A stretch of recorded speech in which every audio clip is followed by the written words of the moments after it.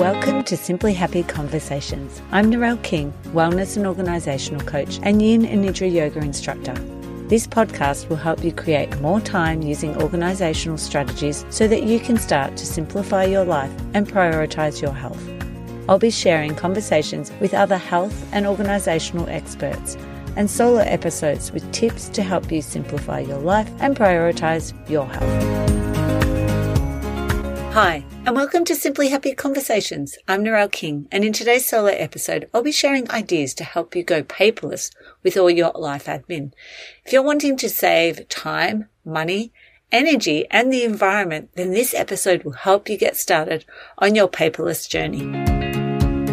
Thanks for joining me for today's solo episode, all about going paperless with your life admin. So let's chat about the benefits of going paperless. So definitely the number one would be reducing clutter. Like I've worked with families that have had 4 filing cabinets, like had the 4-door filing cabinets completely full. And we've reduced that down to actually just having 1 door.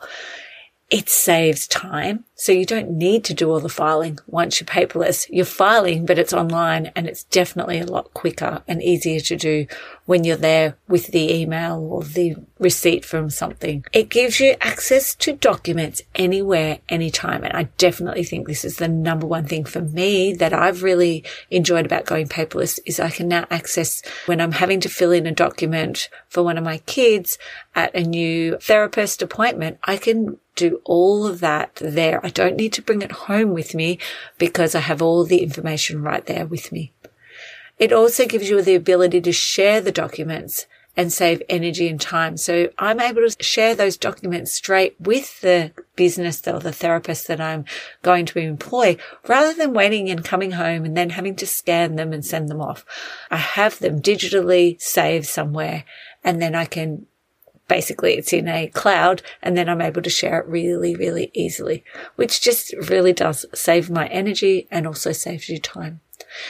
The next one is the environmental impact. Obviously, with less paper accumulating in your home, it means that there's less trees that are needing to be chopped down.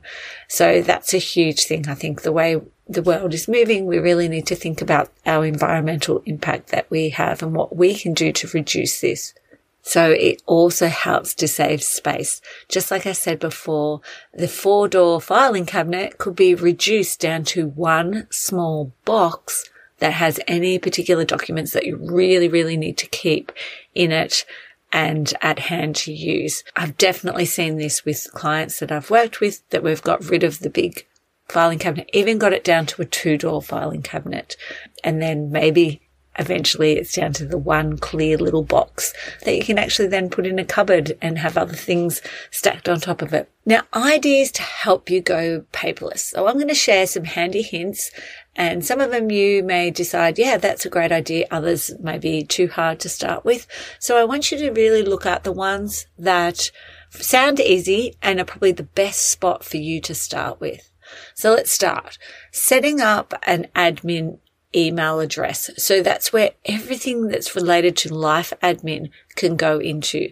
We have done this and it's made a huge difference. I now have my separate business one and we have one that's joint with my husband and I share that has all of our life admin. That's bills, anything relating to the kids' school, medical appointments, all goes into that one email address. It also has then tabs so we can separate and we can archive or we can keep things for a quick reference. They're things that we need to use regularly. And then there's the action folder, so things that we need to do. The next thing could be setting up cloud storage for your documents and also your photos. Once you set up a paperless filing system, you could then have your photos saved in there. You can add your photos from your phone into like year folders. I use Google Drive and Google Photos and I have my photos saved in the year and I do this regularly as in once a term. So 4 times a year, I will do my photos and I will add them into that year. And it means at the end of the year, I don't have so many photos to go through. And it also means my phone isn't all cluttered with photos.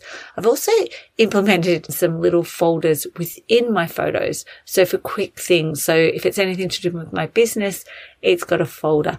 If there's anything related to shopping, I may be needing to get something, or there's a product that I want to remember, I will just take the photo so I can throw it out, and I've saved it in that folder. Recipes, I have another one. So rather than in your camera roll, you're looking through for the photo, you can now just go to those folders, which has been a great tip that I heard from a digital photographer that specializes in organization. There's so many different cloud storages you could use, but finding one that's going to work with you, possibly the one that actually works with your email server, is probably the best one to use, because it'll be easy to access and also easy to share the documents from an email into that actual cloud storage. Opting out of paying bills, so setting up some sort of direct debits and paying your bills online instead, is going to reduce the paper that's coming into your home. So signing up for e-statements and notifications. I know yesterday I just opted out because my kids were getting the bills. They'd only just set these new accounts up. So they had a card each and they already got paper statements. So I went on yesterday and actually clicked off so that they're not going to receive the paper statements. They see it online. They don't need paper as well. Maybe you have notifications that come via paper. You could even have those switched off, and it could be then an email instead. So the next one is decluttering existing paperwork. So you might have manuals for different appliances, and I suggest you can throw those away. You can get nearly every appliance online, the manual for it. I've looked up some really old products for clients to double check before we threw away the manual, and they were there for DVD players and old things in their kitchen, and they had a manual online. This is probably not the one that I would start with. It's the one that's going to take a lot of mental power to do, decluttering existing paperwork. There's the questions like, do I really need this? Am I going to need it in the future? I do have an online course which helps you to set up your actual folders for decluttering your existing paperwork, and so that eventually you may then go also into completely paperless. So if you need someone to hold your hand, definitely go and check that out, because that will help you. The next one is scanning and uploading paperwork to cloud storage. So that is definitely goes hand in hand. If you can scan and upload any of your passports and your birth certificates and storing it online in cloud storage. We actually have ours stored online in a cloud storage, but in a password manager. And in the password manager, it's protected with just the one password, and everything of ours is stored in there. That's maybe a way of looking at going if you want to put them online, any of your paperwork. But then there might be just bills that you want to keep. And so it's scanning and uploading it, and then you can get rid of that paperwork. Use an online note-taking app. Now, on my phone, I use Reminders, but I've also just started using Google Keep. I really like Reminders because Siri will then be able to hear my voice, and she will add the things into my reminders for me while I'm on the go. And she'll put it in the correct tab that I've created, and I have talked about these before. Errands, calls, at home, and then on my laptop. Google Keep, I have also set up. I've still got it on my phone, but Siri's not going to recognize my voice and add it in there. It's really simple to use, and I've really enjoyed, because I use most of the Google suite. I find that this Google Keep is really a great way of storing your notes. So you can have, again, your notes stored as little separate things. I suggest you move them into the archive so you have a clean slate to start with. You can give them a tab and put them into labels. So each of those things could be labeled, and they'll be added over to the side, and then you can click on the label and you can see all your to-do list in regards to that particular label. So for me, I have a work label and a family label and a personal label. Other ones that you might be interested in is Notes that comes on your phone, Evernote, also Rocketbook I've been using with some clients. They write on the particular paper, and then they take a photo of it and scan it, and then it uploads, and they can choose where it uploads to. It could possibly upload into a Google Drive or Evernote. It connects with so many different things, or they can email it to themselves. Another one that I've really loved for taking notes is Quickie Sticky, and it's an app, and you can add it as a widget, which means takes up sort of a quarter of your phone in a corner, if you like. So it's like a big sticky note there. And I'll add anything that I need to do that day that I may forget, like it's call someone or pick something up on my way home. And I love using that Quickie Sticky just to remind myself of what I need to do that particular day. Another one is using mobile apps for business cards. So there's some business cards apps out there, and you scan your business card and then you can throw the business card away and it'll keep it within the app. Another one that I really love is Store Cards, and the one I use is Stow Cards, and you can put your cards, again, scan the barcode. It'll then recognize what business it is, and it will put your card number and everything there. And so when I go to the shops, I just open that app and scan it. There's just some stores that find it difficult to scan, but generally most stores it's able to pick up from that app. Using like instant messaging services. So things like Slack, I use with clients, but I also use for business, a WhatsApp group, Messenger. All of these instant messaging services are going to reduce us needing to write things down, or even just sending emails, which I think, takes up more time for people to reply. These are instant. You can just write like the one sentence and they can reply.